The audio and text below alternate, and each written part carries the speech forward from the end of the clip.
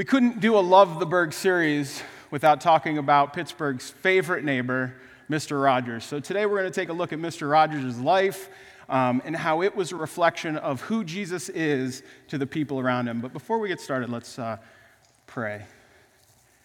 Dear God, we just thank you so much for this time that we can come together and just hear your word, Lord. I pray that our hearts are open to hearing what you have to say this morning, just hearing the message that Fred Rogers had in his life and how it was a reflection of who Jesus was, Lord. And we just pray that as we go through this, your word this morning and what you have to say to us, that we are hearing and listening to you, Lord. We just pray that we can be great examples of what a neighbor is to the people around us and love the people around us the way that you love us. In Jesus' name we pray. Amen. So Fred Rogers, Mr. Rogers' neighborhood. Let's think about this. How many people in this room have seen an episode of Mr. Rogers' Neighborhood? Raise your hand. Just about everybody, or a lot of people at least. What are the first two words you think of when you think of Fred Rogers? When you think of Mr. Rogers' Neighborhood, what are the first two words you think of? Kindness. I hear kindness. I hear love. We're going to come back to that in just a little bit, but Fred grew up in Latrobe, Pennsylvania, so east of Pittsburgh, and one of the defining moments of his life is when he was a child, he was bullied. A group of kids in his class bullied him to the point where he didn't even want to go back to school. They made fun of his weight, they made fun of how he looked because he was kind of an awkward child. And so at that moment, as a child, he determined, I am never going to make anybody feel the way those people made me feel. And so was set before him a life that was all about making people feel good about themselves. He goes to seminary school to become a Presbyterian minister, and in the second year of his ministry, he watches a children's TV program. And in this children's TV program, a child is hitting someone in the face with a pie. And at that moment, he determines, this isn't right. This isn't right. This is teaching kids that it's okay to demean other people, to put other people down, to make other people feel bad. So in an age when television was pretty new, Mr. Rogers left seminary, and he said, I am going to make a TV program that teaches children how to love and know that they are loved. So he changes the whole trajectory of his life somewhat because of a program that he saw. His kindness and caring was apparent in everything he did for 33 years. It was visible to kids across America in his TV program, Mr. Rogers' Neighborhood. For 33 years, he tackled tough issues like divorce, death, bullying, racism, anger, and war. This was a children's TV program. No other programs were touching these topics. They still don't, because no one can understand how you can talk about those things to kids, but he did. And many would even argue, me included, that he wasn't just talking to children. He was talking to us, too. He was talking to the grown-ups. He was helping to be an example for grown-ups on what does it look like to love the children in your life, to love the people around you, to be a good neighbor. And so this may seem like a silly concept, right? This idea that Fred Rogers would say, I love you just the way you are. He would come onto his program and he would say, I love you just the way you are. And as a person that grew up in a household with two loving parents and loving parents in a good family and place where parents loved you, it might seem silly. But think of the tens of thousands of children that heard that message for the first time from him. Think of the tens of thousands of children that never heard from a loving adult, I love you just the way you are. That was Fred Rogers' mission. That's what he was going to be. He was going to tell children, no matter where you come from, no matter who you are, no matter your race, no matter what your economic status is, you are loved and you have worth. And he would say in his program, "I love you just the way you are." So one quote that Mr. Rogers is specifically known for is he says, "I feel so strongly that deep and simple is far more essential than shallow and complex." We live in a complex world, a shallow and complex world, a world where information flies by at the speed of light. We hold devices in our hand and we flip through Facebook or Instagram or Twitter, and the information is flying by. But we never really dig deep. We never really learn a lot about the things that are flying by. We live in a shallow and complex world. And Mr. Rogers said, that's not right. We should be deep and simple, not shallow and complex. So that's what I want to do this morning. I want to strive to be deep and simple. I want to keep it simple and keep it practical so that we can try to see how he lived his life and then hopefully be an example to the people around us. So when we talk about loving disconnected people, the message today is about loving disconnected people. We need to understand that there's two sides of that coin. If there's disconnected people, then there's connected people. Some of us in this room may feel like we're connected. Others may feel like we're not. So if you're feeling disconnected this morning, I want to encourage you. I want to help you find some practical ways to get connected, and I want you to feel like you are loved and that you are cared for. And if you're connected this morning, I want to do the exact same thing. I want to encourage you. I want you to let you know that you are loved and that you are cared for. So let's talk about disconnected people first. I feel disconnected.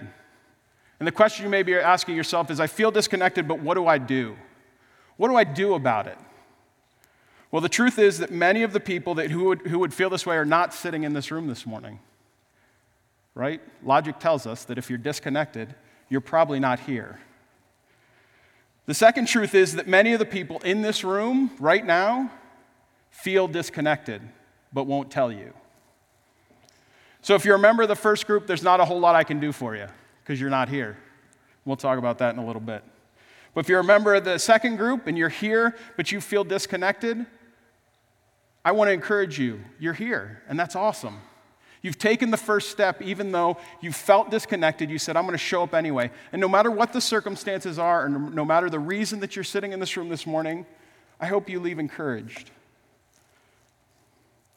Whatever those circumstances, there's one hope that I really have for you, and I hope that is that you recognize that Jesus invites you to connect with him.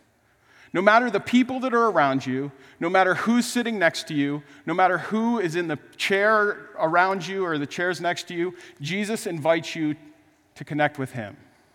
So if you're feeling disconnected this morning, I would say that's the first relationship you want to look at. How's your relationship with Jesus? Because he's already invited you to connect with him. Matthew 11:28 says, "Come to me, all of you who are weary and burdened, and I will give you rest." Jesus invites you to connect with him. He says, come to me. Strive to have a relationship with me, and I will give you rest. I will help you to feel connected when you feel disconnected. That doesn't involve anyone else. It doesn't involve anything else. It involves you getting personal with Jesus. Fred Rogers would put it this way: please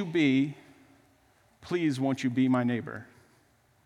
An invitation to connect, an invitation to be near me, an invitation to come and be a part of what I'm doing, an invitation to be close to me.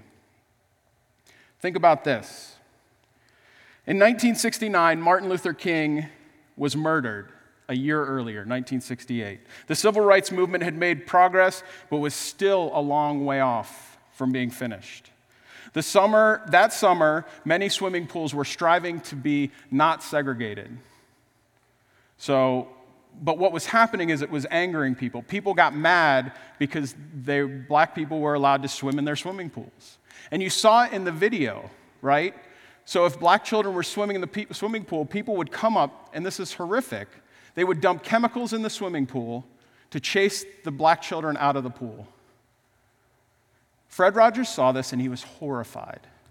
He couldn't believe that this would be happening to a human being, no matter their color or race or economic status. So what does he do? He puts everything on the line. His show had only been on for a few months at that point, but he decides, we need to make a stand. I need to make a point to show people that this is wrong. And we saw it in the video that was at the beginning. What he did is he invited his neighbor over. He invited his neighbor to be close with him. Officer Clemens was African American. And not only does he invite Officer Clemens over to his house, but he offers to wash his feet, to be in his pool with him. He made a statement. He invited someone to be close to him as an example to other people to say that this isn't right. The way we're treating people is not right. He lived out an example of Jesus Christ to the people around him. Jesus did the same thing. Jesus says, "Come to me, all of you that are weary. Come to me, all of you that are burdened." He invited them close to give them rest. And Mr. Rogers did the same thing. Jesus knew that he came for disconnected people. He came for the weary and the burdened. He tried to help them find rest in an often crazy world. And that was Mr. Rogers' goal as well. The second thing, if you feel disconnected today, I want you to understand is that you're part of a bigger whole. You're part of a bigger whole. What does that mean? It means that there's something that you're doing and some reason that you're here and some reason you're a part of Impact that there's a purpose to it. There's a purpose. There's a reason that you are special and uniquely qualified to be doing something for God's mission here at Impact or here in Moon Township. Fred would say it this way. He would say, "You've made this a special day, Freddie, just by being yourself. There's only one person like you." He would say that on his show. He would say, "You've made this a special day just by being you." But that's actually a quote from his grandfather. His grandfather would say that to him when he was young. And he remembered that, and he passed that on to other kids. You're special just by being you. You're unique. You make the day special by your uniqueness. And if you're feeling disconnected today, understand that your uniqueness and what you have to offer is special and important.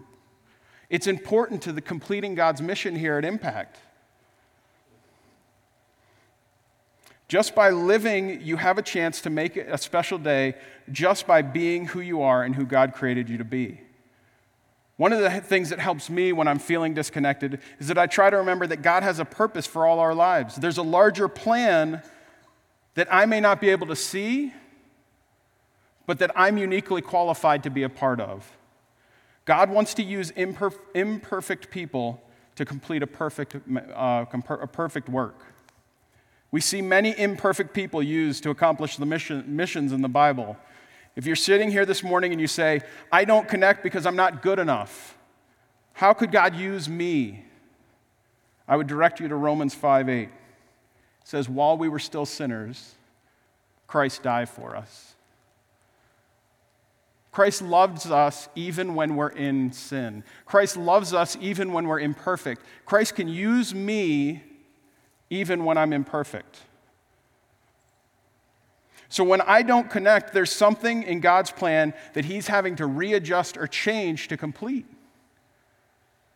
I'm a piece of this puzzle, and when I'm not there, He's got to find another puzzle piece to fit in that piece, or He's got to readjust His plan so that it can be completed. And if I don't connect, I'm causing that to happen. You're a part of a bigger plan. You're a part of what we're doing here. You're important. You're uniquely qualified for the mission that God has us on. So some practical ways to connect. If you're here this morning and you're saying, "I just don't know how to connect. I don't know what that means or how do I get connected?" I would encourage you to join a growth group. Growth groups are where we do life together. We meet each week. We talk. We learn about each other's families. We help each other grow spiritually. Growth groups are important. Join a growth group.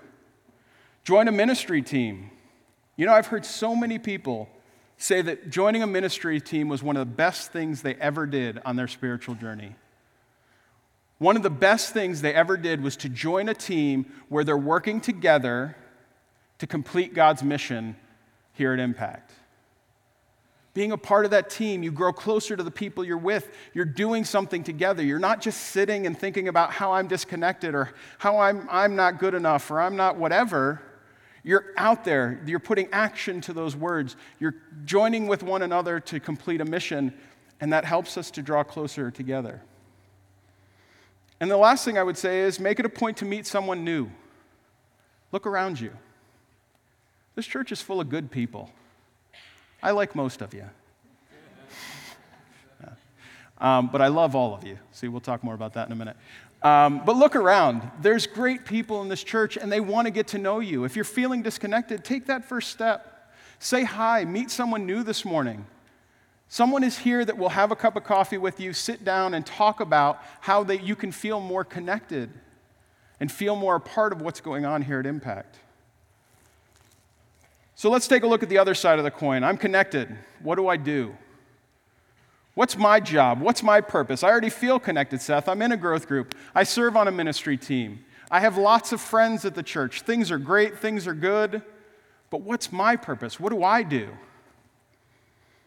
Well, let's take a look at Matthew 22, 35 through 40. It says, one of them, an expert in the law, tested him with this question. Teacher, which is the greatest commandment of the law? Jesus replied, love the Lord your God with all your heart and with all your soul and all your mind. This is the first and greatest command. And the second is like this, love your neighbor as yourself. All the law and the prophets hang on these two commandments. Love God and love your neighbor. We talked about keeping it simple, right? Mr. Rogers said, let's keep it simple and deep. Love God and love your neighbor. You're feeling connected today? Keep doing that. Love God and love your neighbor. It's as simple as that. We overcomplicate it too often. We make it about us. We make it about all the things that we can do. We make it about all these other things and stuff, and we get into fights and arguments, and we want to do it one way, and someone else wants to do it another way, and it becomes issues, and we've got concerns and problems because we make it too complex. Love God, love your neighbor. So what does it look like to love God? What does that mean? We love God by reading our Bible.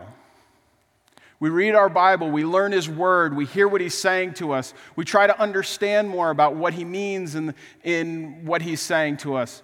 We try to memorize Scripture and put it on our heart and understand the whole purpose of Scripture as a whole. We love God through reading our Bible. We love God by worshiping. We come to this place each week, and we are here to worship God. And church, I don't mean to be rude, but I look around sometimes, and it doesn't look like people are worshiping God. One of the ways as connected people that we show an example to the people around us that are disconnected is that we come in here excited about our relationship with who God is and what He's done for our lives, who Jesus is and what He's done for our lives. We express that in worship. We express that through singing songs. We love God by giving back our time and talents and finances to advance His mission. We give back not to get something for ourselves. We give back so that we can advance the mission of God. That's our purpose. That's what we're here for. And we love God by praying. There's no better way to stay connected to God than to take time every day to slow down and shut things off and have a conversation with Him. We stay connected through prayer. So let's talk about loving our neighbors. What does that look like? What does it mean to love our neighbors? We love our neighbors when we pursue a deeper relationship than a nod and a wave. How many people have nod and wave neighbors? Nobody? I'm the only one? A couple people, I guess. Nod and wave neighbors, right? You come out the door, you nod, you wave, you say, hey, how's it going? They might say, oh, it's going good. You get in your car and leave, right? When we love our neighbors, we pursue a relationship beyond nod and wave. Do you know your neighbors' names?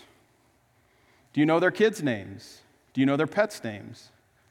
Do you know what they're struggling with? Do you know issues that they're having that you could be helping with? I think there was a time when people would support their neighbors if they were going through something, where now sometimes it feels like we're so disconnected and so running in so many directions that we don't even stop to help the people that are right next door. We walk right past the people that are hurting because we're so focused on getting to the next place. Loving our neighbors means knowing where they're at, knowing what they're struggling with, knowing what their hurts are in their lives, and taking the time to not just know those things, but to help them. We love our neighbors when we serve them. When's the last time you served a neighbor? Honestly, I came from a great family. I came from a family that showed me an example of serving your neighbor probably better than anyone could want to see. My parents served their neighbors like nobody else. If neighbors needed something, my dad and my mom were there. If they were hurting, my dad and my mom were there. Serving their neighbors. If they needed someone done, they had 7 kids. They would send us all over to get it done. Serving your neighbor. When's the last time you did it? Find out something that your neighbor needs and give it to them. Help them. Mow their lawn, trim their hedges. They're going through something hard, make them a meal. Find ways to serve your neighbors. We love our neighbors when we see someone that is disconnected and we invite them to be our neighbor no matter what it costs us. No matter who our neighbor is, no matter what they look like, no matter how awkward they are, how uncomfortable it might be, but when we invite them to be near us, we love our neighbors. Another thing we need to understand is that if we're already connected, people see Jesus when we love one another. When we love one another, people see Jesus. It's a one-for-one. If I'm loving someone, they're seeing Jesus. I'm a reflection of what Jesus has done for me. When we interact with each other as a church, and it's good, people see that, and it's a reflection of what Jesus has done for us, and people see it and they go, oh, I get Jesus' love because I see it in the people and how they act. So John 13:34-35 says, a new command I give to you, love one another as I have loved you. So you must love one another. By this, everyone will know that you are my disciples if you love one another. Nothing pushes a person that is disconnected further from a relationship with Jesus than when they see people that proclaim to be Christians but don't love one another. Let that sink in for a second. Nothing pushes people away than when they see people that proclaim to be Christians not loving one another. So how are we loving each other, church? Are we doing a good job at it? Jesus tells us in the verse that we are to love one another as we have been loved. We are to be willing to die for one another as Jesus died for us. But truth be told, many of us had a hard time even getting bruised for one another. We're called to die for one another, folks. Jesus died for us because he loved us so much. Yet we have trouble even doing some of the most basic things to love one another. We've got to love one another in a way that when someone comes into this place, they see a love that they've never seen before, a love that changes who they are because they see us loving one another and they go, this is unbelievable. Because it's a reflection of the way Jesus has loved us.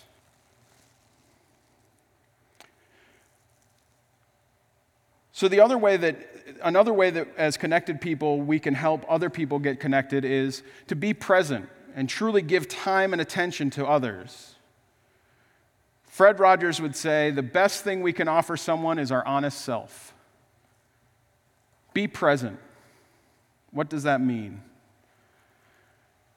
Mr. Rogers had an uncanny ability of connecting with people.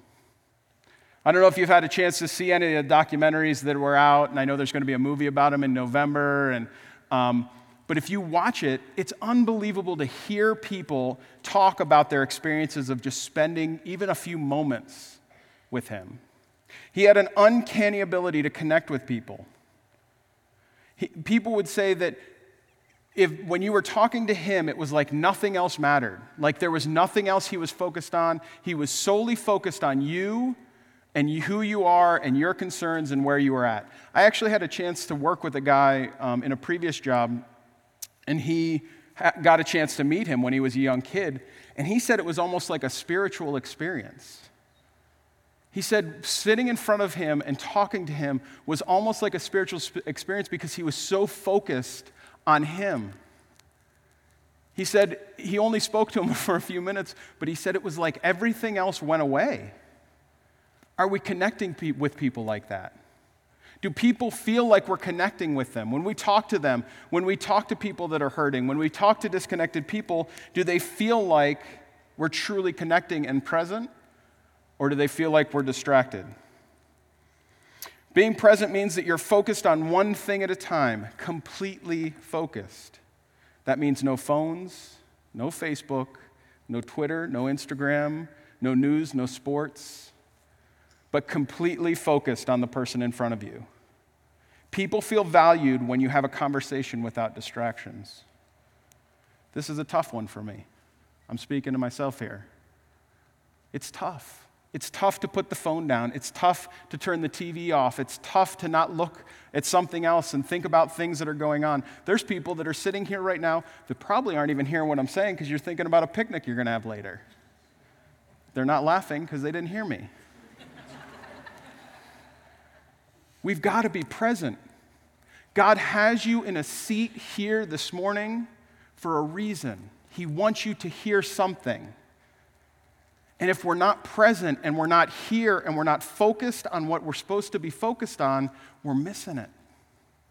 And we live in a generation where it's getting harder and harder. You go to the store, you go anywhere, and you see people with their phones in front of their face, and they're about to walk into a wall because they're so not present. We got to put the phones down. We got to have a lunch with someone where we're not worried about our next meeting. We've got to think about the time that we're spending with people, and do they truly feel like you are the person that is most important in my life right now? I don't care about anything else except for what is in front of me right now. We got to be present, guys. We got to be present, church. And it's me included. I struggle with it just as much as anybody else does. This is what Mr. Rogers was probably the most amazing at. When I say that I admire Mr. Rogers, it's this. It's the ability to connect with people. It fascinates me. To hear people talk that way, I'm so far away from that it fascinates me that someone can be that connected when they speak with people. So how do we do it? I don't know. If you're looking for an answer to that question, you're not going to get it this morning because I don't know. But I do know that I can practice doing it.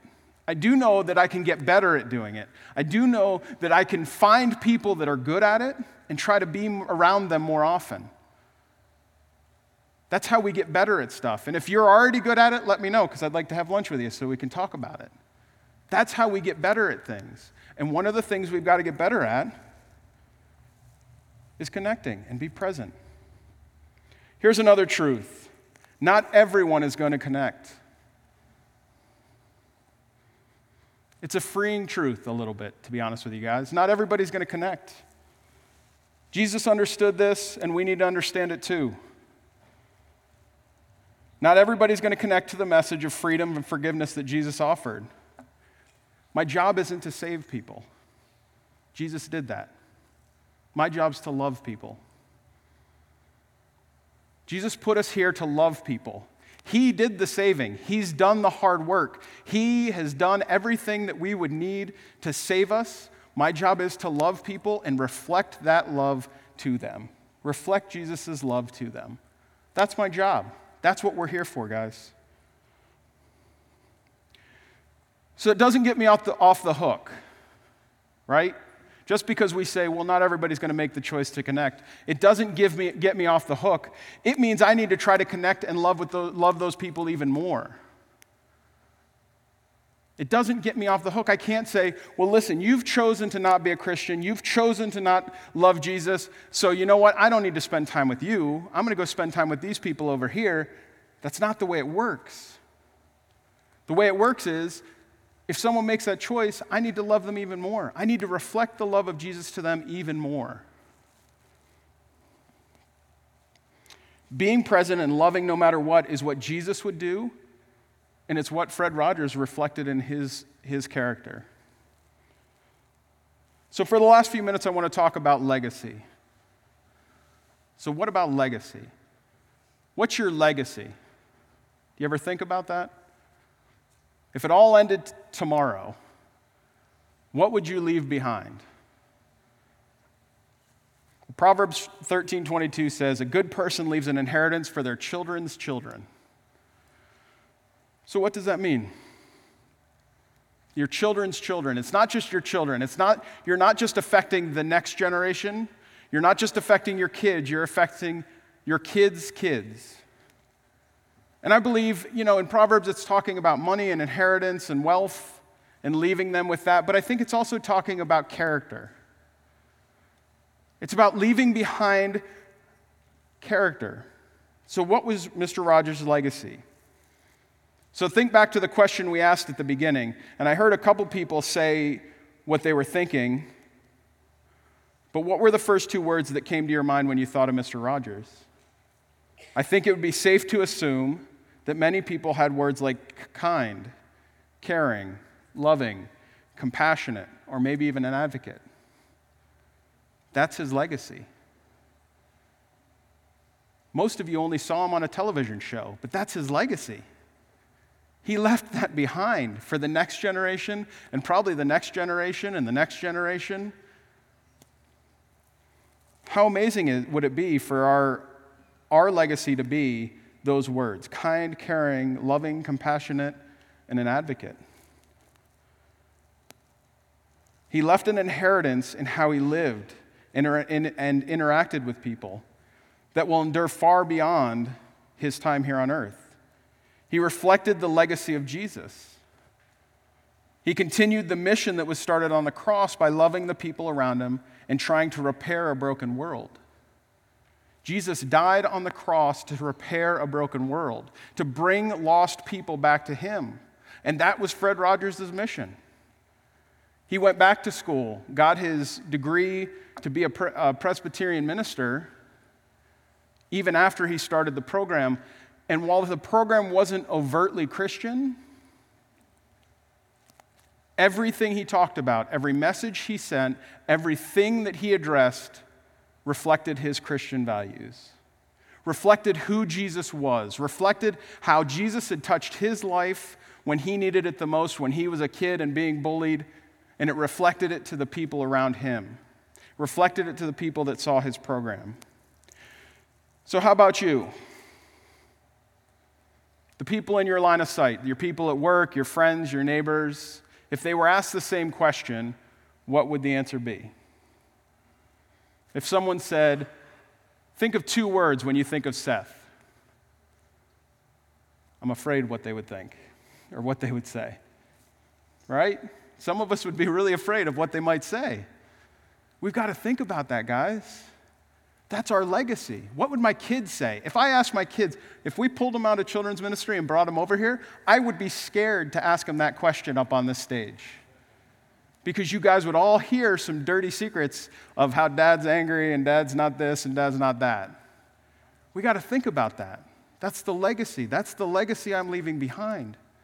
And how I treat them and how I treat my wife and how I treat my family is how they're going to treat, most likely, their wives and their families. It's the inheritance that I'm giving them.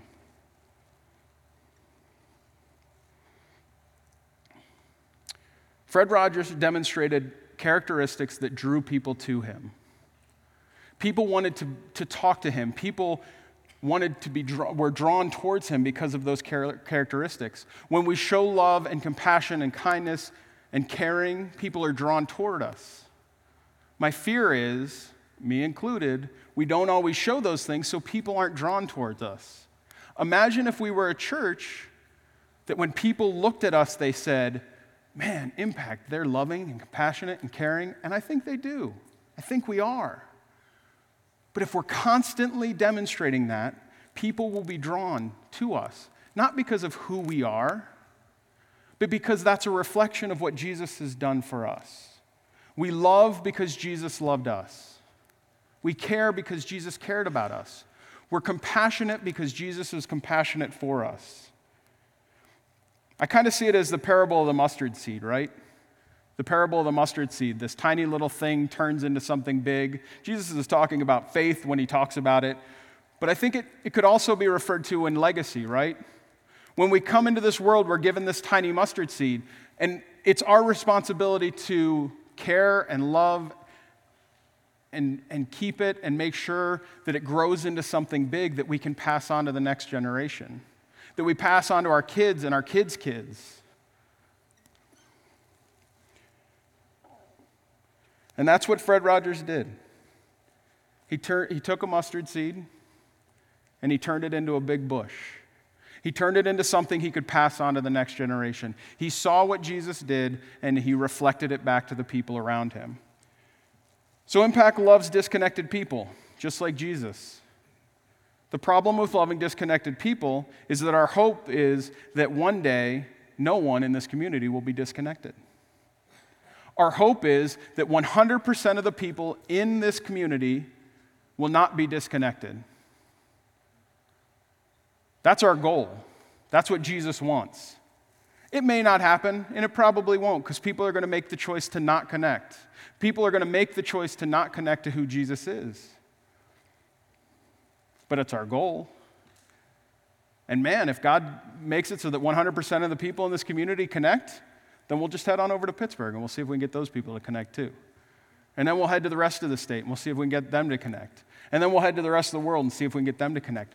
That's the mission, guys. Church, that's the mission. The mission is that 100% of the people come to a connecting, saving relationship with Christ. That's what we're here for. We're not here to bicker. We're not here to fight. We're not here to argue. We're not here to cause division. We're here to love one another so that that love is reflected to the community around us and they go, man, there's something different about those people. There's something different about those people.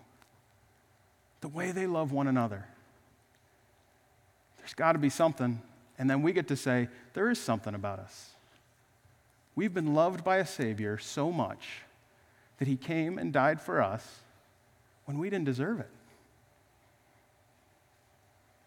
He was beaten and crucified and died for our sins when we didn't deserve it. That's our goal, church. Our goal is to connect everyone. Then the secondary goal is to love everyone, whether they're connected or not.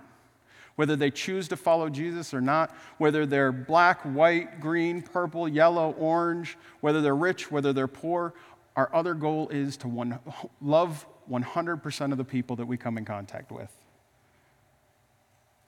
It's a tough goal, but that's what we're called to do.